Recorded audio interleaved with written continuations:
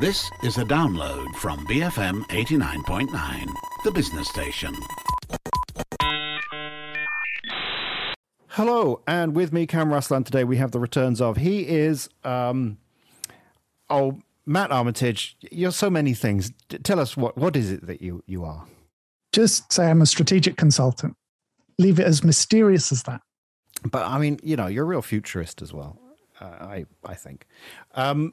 And also we have the return of, after a really long time, far too long, he is with the band Couple and also the band Playburst, so musician, Aidil Rusli. Hi. Yes. Great to have you back. I think I also that I'm a film fan, a film geek. So that's it. Okay, film. I asked him before how to describe him, and so now it's beginning to kind of seep out. Yes. A film fan. So our three topics this week is, topic number one is our mobile phones destroying your memory, digital amnesia. Topic number two is the 4/4 beat and why we need to ban drum machines or click tracks. And finally, topic number three is, Aidil, how would you describe topic number three? The battle between money and art in making Malaysian films, I guess. Okay, the eternal battle of money and art in movie making. Matt, digital amnesia. Yeah, so this is a story I read, I think it was in the Guardian, called Is Your Smartphone Ruining Your Memory? It's by Rebecca Seal, and it was about the kind of impact of digital devices and our use on them. I think the starting point she had was a study saying that, people felt that their memories weren't as good after the pandemic. And of course, those issues of isolation and being cooped up at home, they all have effects on our mental health. But they were also looking at the kind of increasing use of digital devices during that time to see whether or not the devices were having a kind of a deleterious effect on our memory and on our behavior. And it's kind of interesting because there's no real consensus at the moment over whether the use of digital devices is positive or negative. And I think we've all felt a lot of both the positive and the negative feelings. I mean, there are neuroscientists who believe that if our attention is being taken by the devices, then obviously we're not concentrating on anything else around us. So that means the memories of those things that are going on around us are simply not being written down into our brains because there's no input there. But by the same token, there are neuroscientists who believe that we're just offloading tasks that we would have offloaded in the past in a different format. One of the things I do when I go and park somewhere in a mall is I take a photo of where I've parked. And I think a lot of people do that. And before I had a smartphone to do that, I would often walk around a car park for absolutely ages because I'd forgotten what floor I was on. I'd forgotten what zone I was in. So it's the little things like that we use the devices for. And maybe we do over rely on them, like, putting all of our appointments into digital calendars. And then if we don't get an alert, we forget about those meetings. But would we have remembered those meetings anyway? We would typically write them down in a paper journal or, calendar before the use of smart devices. And if you didn't look at that, would you remember your device? So I guess I want to ask you guys as well, do you feel any sense of these devices kind of not robbing your memories, but, having an effect, and maybe you're not actually writing down the information that you would have been sort of 10 or 15 years ago? Yeah. Rusli, are you more forgetful and even stupider now because of smartphones than you once were? I think it's just made us lazier, I guess. Like the example Matt gave, when we go park in a mall, we just take a photo of where we park instead of remembering where the exact, the M number something that we used to do before. Even when we research something, right? We just it's just easier to Google when we instead of trying to remember. So it's less of an exercise for the muscle in our brains, I guess, or memory muscle, whatever. So I guess it does have an effect, not really making us forgetful, but it's just making us use our brains less. Yeah. Bear in mind, though, the three of us are roughly about the same age. We grew into the digital age. We were not born into it. Yeah. So we have a time before when we had to write things down, which occasionally I have to do now. And I think, God, this is so tedious. What the hell am I doing? And also we're getting older. You know, I mean, you know, you get older and you don't remember things. Yeah. We could blame it on MCO and phones, but maybe we're just getting older, Matt. Well, I think that's part of it. But I think for me, the one that has the most impact on me, I think in a negative sense, is probably GPS. Because when we go out now, we just put Waze on. We don't really think about where we're going to go. I mean, when I used to live in London and I was going to a place I hadn't gone before, you know, I'd research my route in the A to Z because, you know, if you lived in London, you never look at the A to Z on the street because that immediately tells people you're a tourist and you're going to get robbed and mugged and all of those things. So you research your route, and I generally get from A to B. And now, of course, I don't give it a second thought. I don't give a thought to where I'm going. I just get in the car, put Waze on. And if there are instances where, you know, there's an issue with the signal or it's lagging, or you know, the mobile provider has blocked my account because my unbilled usage has gone over my credit limit, which happens quite frequently, then, you know, suddenly I can't get access to the information and I don't really know where I'm going.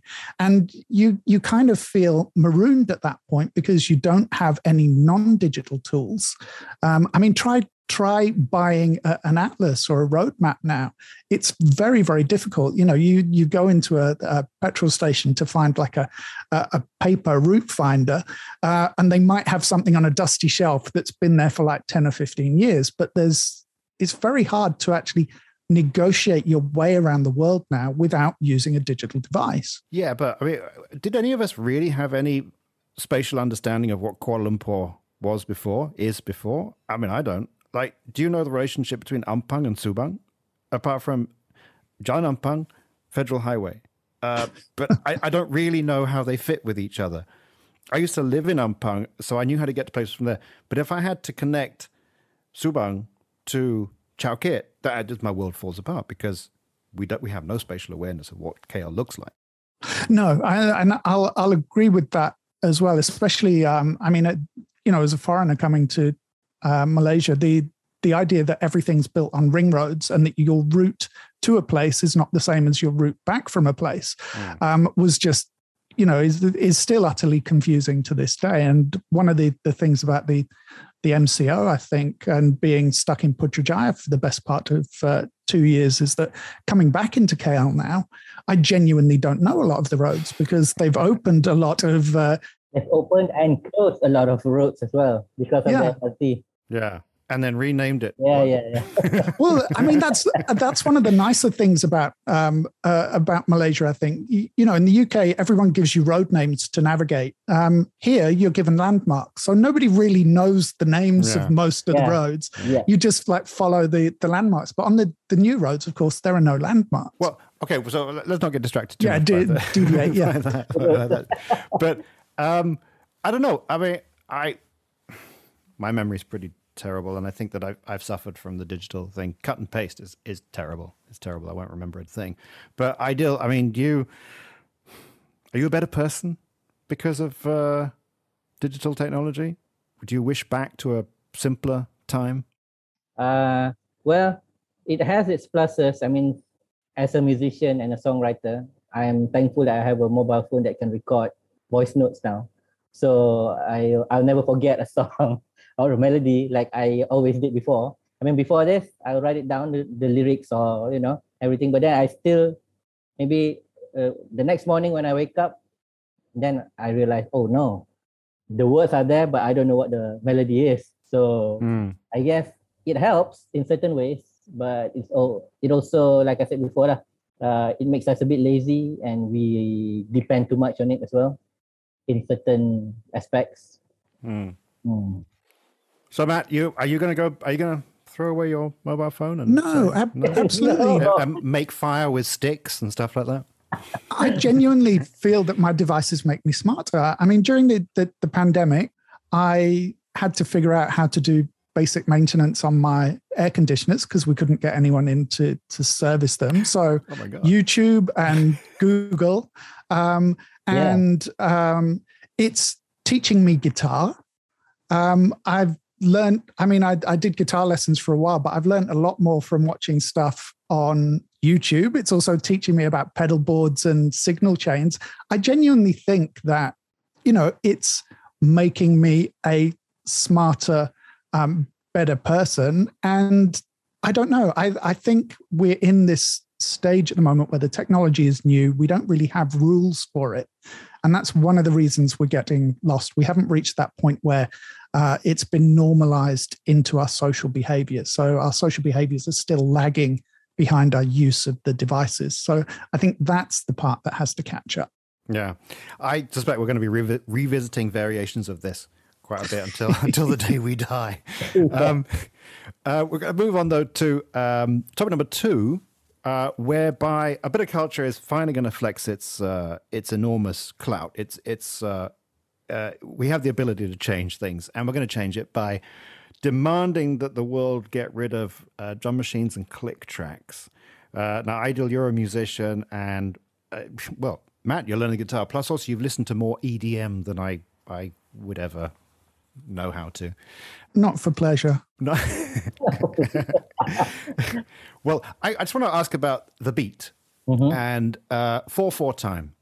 So 4/4 time, the chances are 90% of the popular music you've ever listened to is in 4/4 time. Yep. And the first 4 is essentially the beat. The second 4, I don't really understand, but we'll just concentrate on the first 4. And there are theories as to why, certainly in Western popular music, we go to 4/4 time. In Indian music, for instance, the beat 4 does certainly exist. It's very important. But they also can have counting numbers that go up to 105, which is kind of crazy. And imagine losing count halfway through. Oh, I've got to start all over again. But with the 4, there are certain possibilities. One is that it mimics the heartbeat. Boom, boom, boom, boom, boom, boom. And the other is that we are, as humans, we are bipedal. We walk on 2 legs. And as you walk, you can create a rhythm. But also we, each and every one of us favor the right or the left. And so as you step down, I'm right-handed. As you step down on the right, that's going to be your emphatic beat.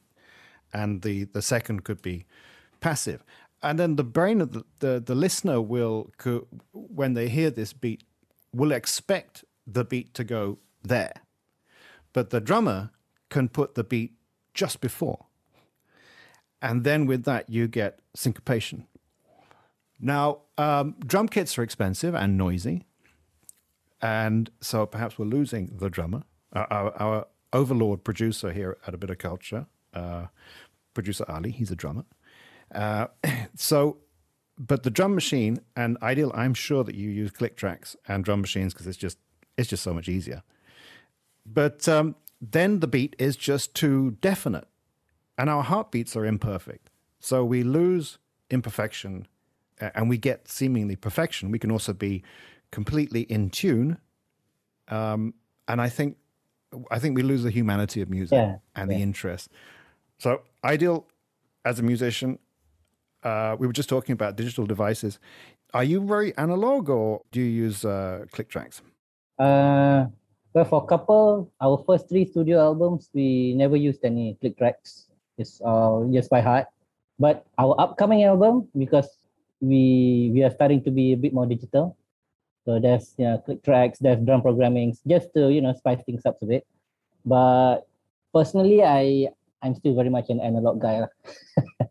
The human element, I guess, is very important in music. Because why? I kind of feel like it's the imperfection. But yeah. How would you describe it? Your character comes from that. Even as a human being, your loved one will usually remember your imperfections. That's what makes you endearing to them. right? Yeah, well, tell my Yeah. wife that, Yeah. please.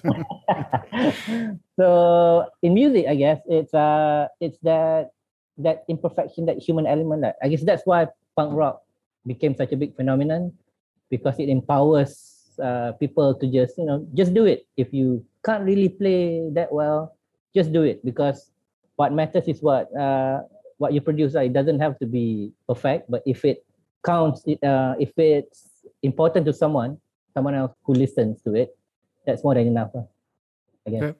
Matt, are you? I mean, you're a friend of the machine.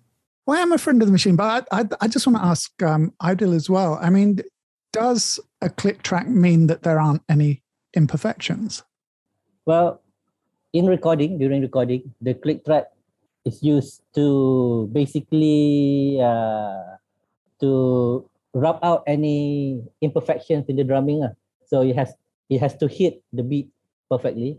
So when it doesn't, then usually during the mixing we will trigger some of the imperfections so that it will equate lah. So I guess in a way it is trying to achieve perfection lah, when you're using click tracks, and to make things easier during mixing as well, so you can cut and paste the sections easily. Yeah. Okay. And I guess then the follow-up question to that would be, as the kind of songwriter, do you want a drummer who's perfect or imperfect? I want a drummer who, how would you say, if it's too perfect, it's a bit bland, right? Because as a drummer, you have to toe the line between being safe and being adventurous. That's what I think is important lah. So if it's some drummers are so good, even with the click track, they can be truly adventurous. But not many people can play along to the click track while being adventurous at the same time. Most of the time, they know they will make mistakes, so they limit themselves, from trying things during recording. Yeah, but Idil, what happened to your drummer? I mean, when you put on the click track, what's he doing? I mean, is he out of the band? Did he ask for too much money? What happened there? No, some songs we just use drum programming, but some it's a combination of drum programming and live drums. So yeah, because the click track is essentially just a metronome. It's not something that you hear on the record itself. It's just keeping time in the background. So it's just something that's over the headphones for the musicians to keep them in time. Yeah. Okay. Well, still, I think A Bit of Culture might be thinking of banning Couple. We'll get back to you on that one, Idil. We'll have some EDM in the new album. I mean, don't judge being old-fashioned, aren't I? I mean, I have dipped my toes into sort of like modern popular music, and I find I kind of like, I can comprehend beat, but I don't feel syncopation. There's no swing. Am I imagining things? I think there's maybe a difference between recorded music and live music anyway. Yeah. In that, I think in terms of recorded music, you always strive for that perfection and a bit more of that rigidity, whereas live performance can be a little bit more fluid because it's about being in the moment. Whereas on record, usually there's a lot at stake. So there aren't that many artists that are prepared to capture those imperfections. I think one of the few producers who sort of really searches for that is Steve Albini, who pushes people to record live in as few takes as possible, not to do a lot of overdubs. So, but there aren't a lot of producers who will happily put out work under their name that doesn't sound absolutely perfect. Yeah. Okay, so I started off by talking about 4/4 beat, and it's very much Western popular music. It's this strange combination of West African beats and European coming together in America, especially say Mississippi Valley. But here you are over here in Malaysia. You're a Malaysian. You're a Malay fella, and do you find yourself playing this 4/4 time, or do you feel that there's a different tempo inside you? I mean, for Couple, what we play is power pop, which is basically a very catchy form of rock and roll. So the 4/4 beat is the life and blood of the genre, I guess. Yeah. But when we try to incorporate something maybe a more localized element into it. Sometimes the swing is more, it's not strictly 4/4 beat. Like we have a song called Mencari Malaysia, which is not really a Merdeka song lah, I guess. But if you listen to the lyrics, it's not your typical Merdeka song. That one I was trying to incorporate a bit of Dikir Barat in it.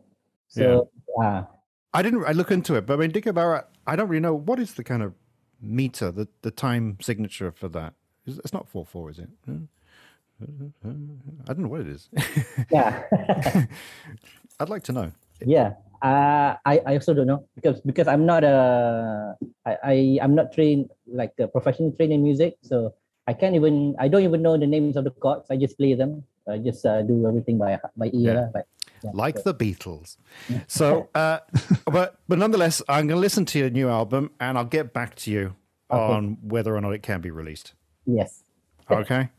I think it's fair. It's only fair. Yeah, it's generous.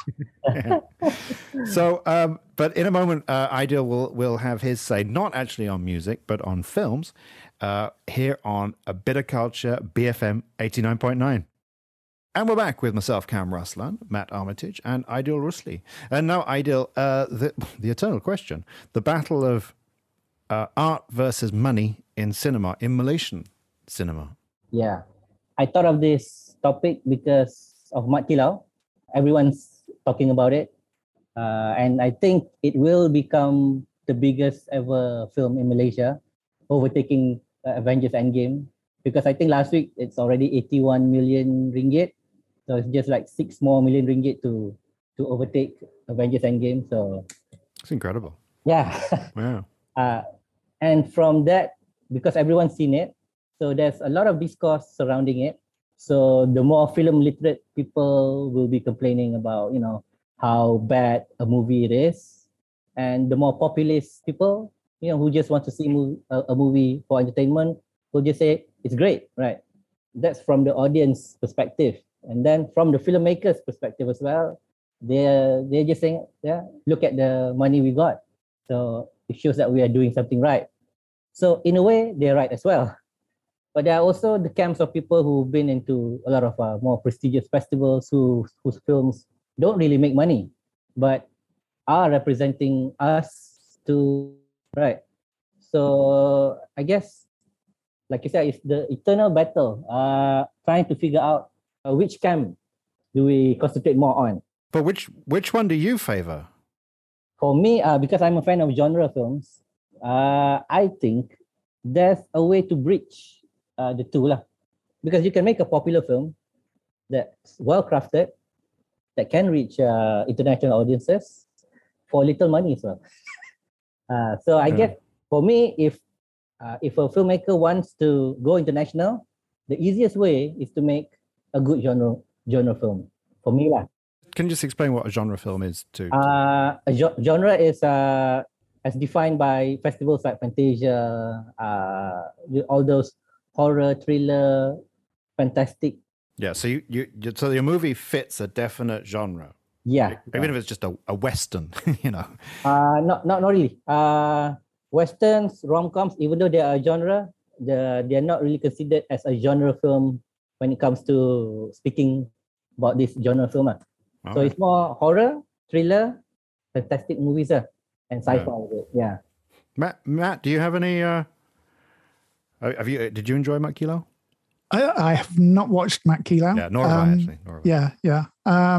But I'm not sure. I mean, there's always these issues of art versus commerce in movies in whatever country. But I wonder as well what makes, for example, there's been a lot of exposure for Iranian cinema over the last sort of 10 years.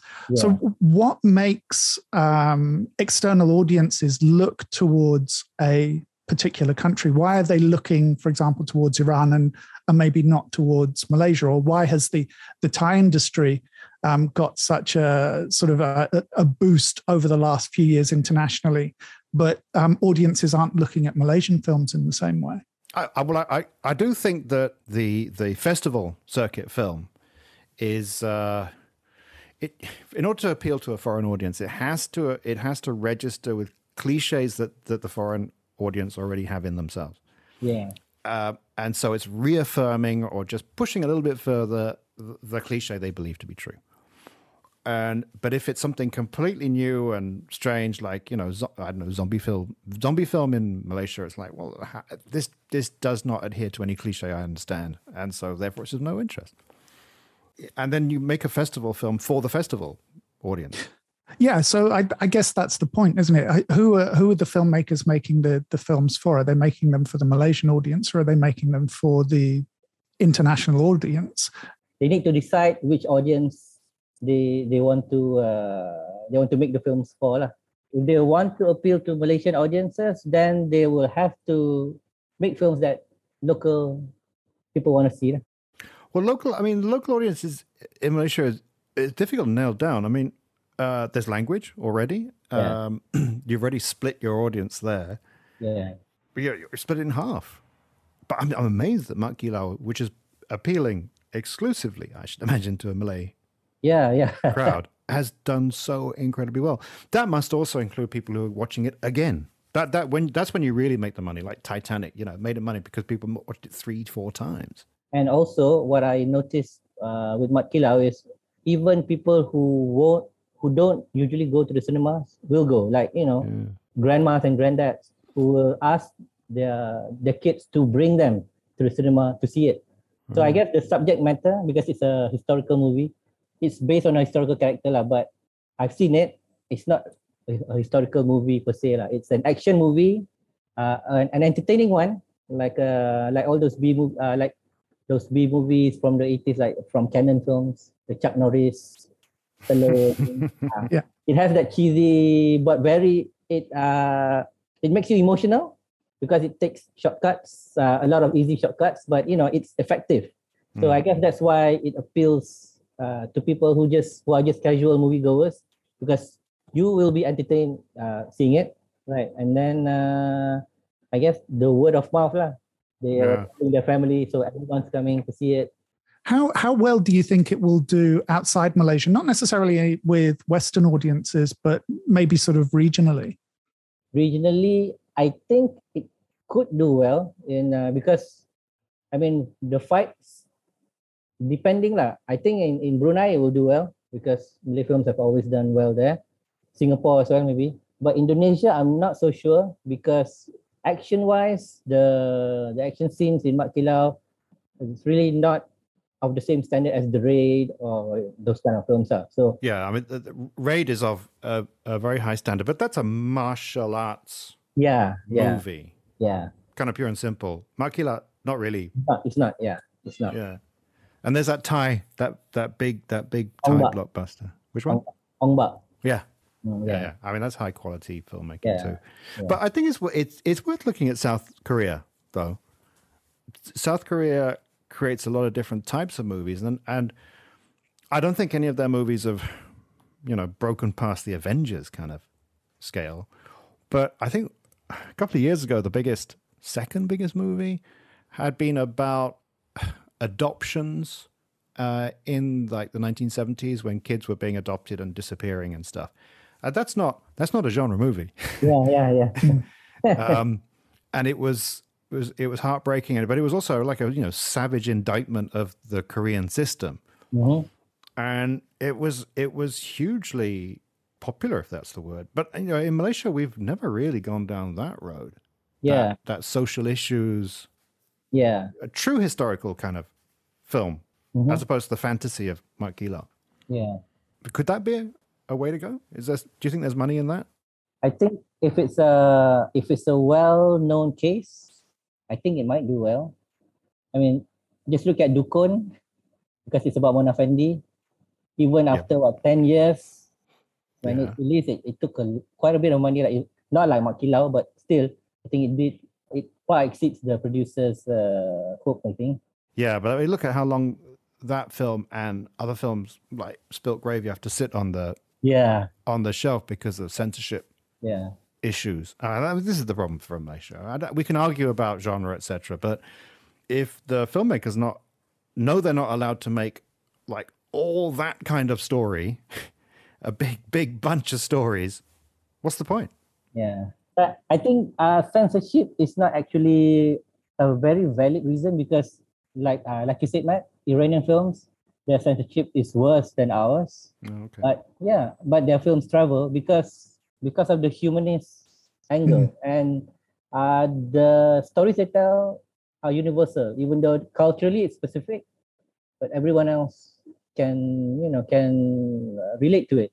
Like A Separation, it's a story about divorce, but it's told like a thriller, and I think it did really well everywhere. Even in France, I think it took a few million admissions, not a few million euros, a few million admissions. So yeah, but again though, that in France would have been a happy cliche for the French audience, like, oh, life in Iran is terrible. Look how hard it is to get divorced and all that kind of thing. yeah. Not like us. Yeah. You know? So, yeah. Okay, well, at the end of the day, though, Ideal, are you confident that we could... What are you hoping for, anyway? That we make blockbusters for a global audience? Not blockbusters, but yes, we make all sorts of pictures for a global audience. So But what about the local audience? I mean, isn't that like the priority, number one? Yeah, of course. I mean, for a global audience that succeeds at home as well. But I want to see, our local hits be received well outside as well. Yeah, that's the holy grail, that one. Yeah. Yes, yeah, hard one. Okay. Well, one day, yeah, for sure. Hopefully we're alive to see it. Yeah. But for now, we on A Bit of Culture, we're going to move on to the final part of the show, recommendations, where we recommend something that we think might be of interest. And Matt Armitage goes first. I am going to recommend a YouTube channel, actually. Justin Hawkins Rides Again. Justin Hawkins is, or a lot of people think was, but is the lead singer of the band The Darkness. They had a big hit in the early 2000s with, I believe, in A Thing Called Love. So it's hard rock, very much in the style of Queen. It's very overblown and camp. And the band kind of burned really, really quickly. By the kind of second album, people were kind of losing interest. But his YouTube channel is really good fun. There's a lot of reaction videos, which I'm not massively a fan of. But he's very honest. He's very honest about his career, the band's career. He does a lot of sessions where he takes questions from people on the channel, and he doesn't duck difficult questions. He talks about, being famous and suddenly losing fame and all of these kind of aspects. But he's also just a fantastic musician. So when he's doing his reaction videos, he can listen to a passage once and he picks up his guitar and he just plays the riff back and starts singing it. So he's got this amazing insight about the way the songs are constructed as well. So it's just fun to sit there and watch him talking about the science of putting songs together, constructing songs, making popular music, but also being very unvarnished about his own experiences with fame, and being very open and honest that a YouTube channel is now the way he earns a living. No, I'll check that out. Yeah, I like his channel. Especially like his video about Turnstile. Oh, I haven't seen that one. You should see that because it's a hardcore band that's really blowing up right now. Yeah. So he deconstructs one of their songs. He plays the riff and everything. So that one was a fun episode because he's not a hardcore fan. Yeah. He's more of a classic rock fan. So seeing him talk about that is fun. Yeah, the same. I've seen him do a few like punk and indie ones as well, where he takes an outsider's perspective, and it's really entertaining. Well, it's really informative. Yeah. It's digital devices making you smarter, like I said earlier. I love that kind of thing. Okay, all right, I'm going to do it. And I like The Darkness back in the day. Yeah, they're still going and making records. Yeah. The first album is still the best for me. The first album, yeah. Yeah, because it's like non-stop, wall-to-wall, back-to-back hits. Yeah.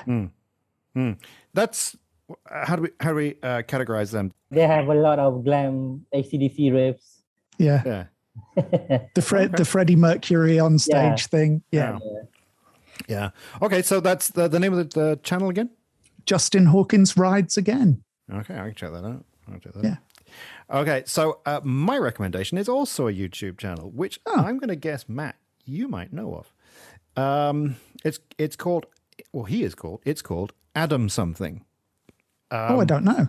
Well, you might find him interesting. He's very funny, actually. And he specializes in debunking and bad-mouthing the likes of Elon Musk and all these new sort of infrastructure ideas that come up that are going to change infrastructure forever.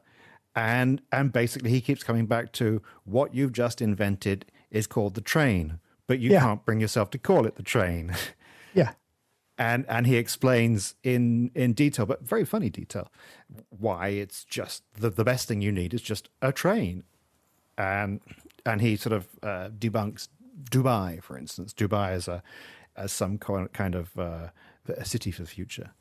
And I find him very interesting. Oh, here we are. These devices are entertaining and informing me, Matt. Oh, my God. See? I wouldn't get that from a book, would I? Never. No.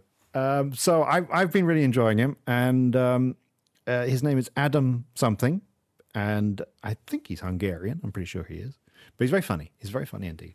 So that's my recommendation. Check him out. But there's a classic trope in technology about inventing the bus.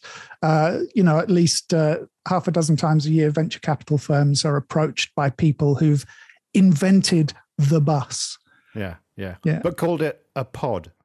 Called it a pod, or called it a multi-person transport system, or but essentially, the bus. Yeah, that's what he's talking about. And just him sort of just destroying Elon Musk's snake oil salesman pitch is delightful. So, Idil, what's your recommendation? Okay, since I was talking about movies, I will recommend a movie as well. It's playing in Malaysian cinemas now. It's called Decision to Leave, a Korean movie by Park Chan-wook, the director of Old Boy, The Maiden. Yeah, so an opportunity to see a movie by him on the big screen doesn't come along much over here. So I guess if you are interested, if you're a fan of his movies, you should see it.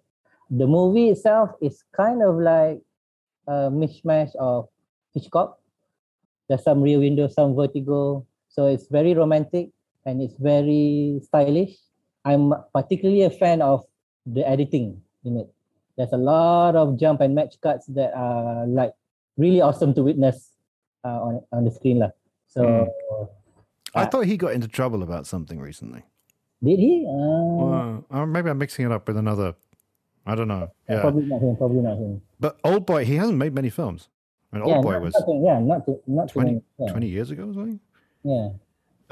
So what's the name of the movie again? Decision to Leave. Decision to Leave. Yeah. Oh, all right. Okay. Yeah.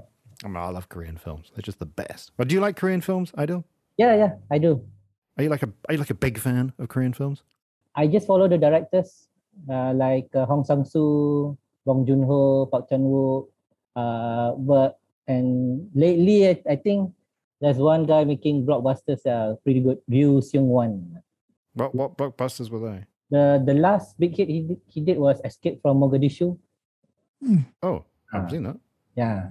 I'm going to check it out. Yeah. Okay, cool. Okay, so that's Decision to Leave. Yep. Which is playing, as we speak, in Malaysia. Probably in empty theatres next to the Mat Kilat, which is like packed standing room only. Yeah, empty theatres. The one I saw was empty, except for a few older Korean folks there. Wow. Okay. Yeah.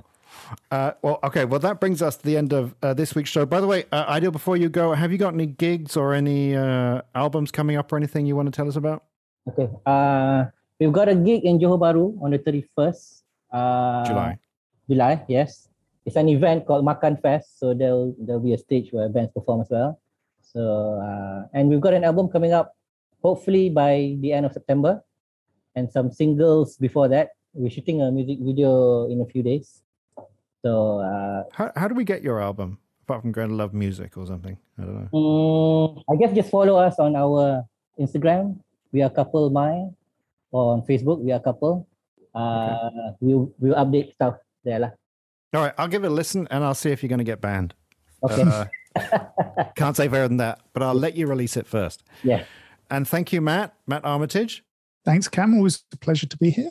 Yeah. And when are you going to be doing your first concert with your guitar learnt from the internet?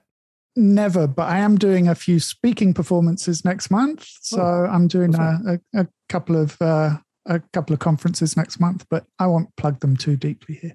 Well, do you want to plug them at all? Well, I'm moderating a few sessions at the Minted NFT and Crypto Conference at the end of August, and I will be doing something at a music event in early August as well. In JB Makan Fest? No, in KL. Wow. Okay. Okay. Well, thank you, thank you, Idil Rusli, and please join us next week for another exciting episode of Bit of Culture here on BFM 89.9. Thank you for listening to this podcast. To find more great interviews, go to bfm.my or find us on iTunes. BFM 89.9, the business station.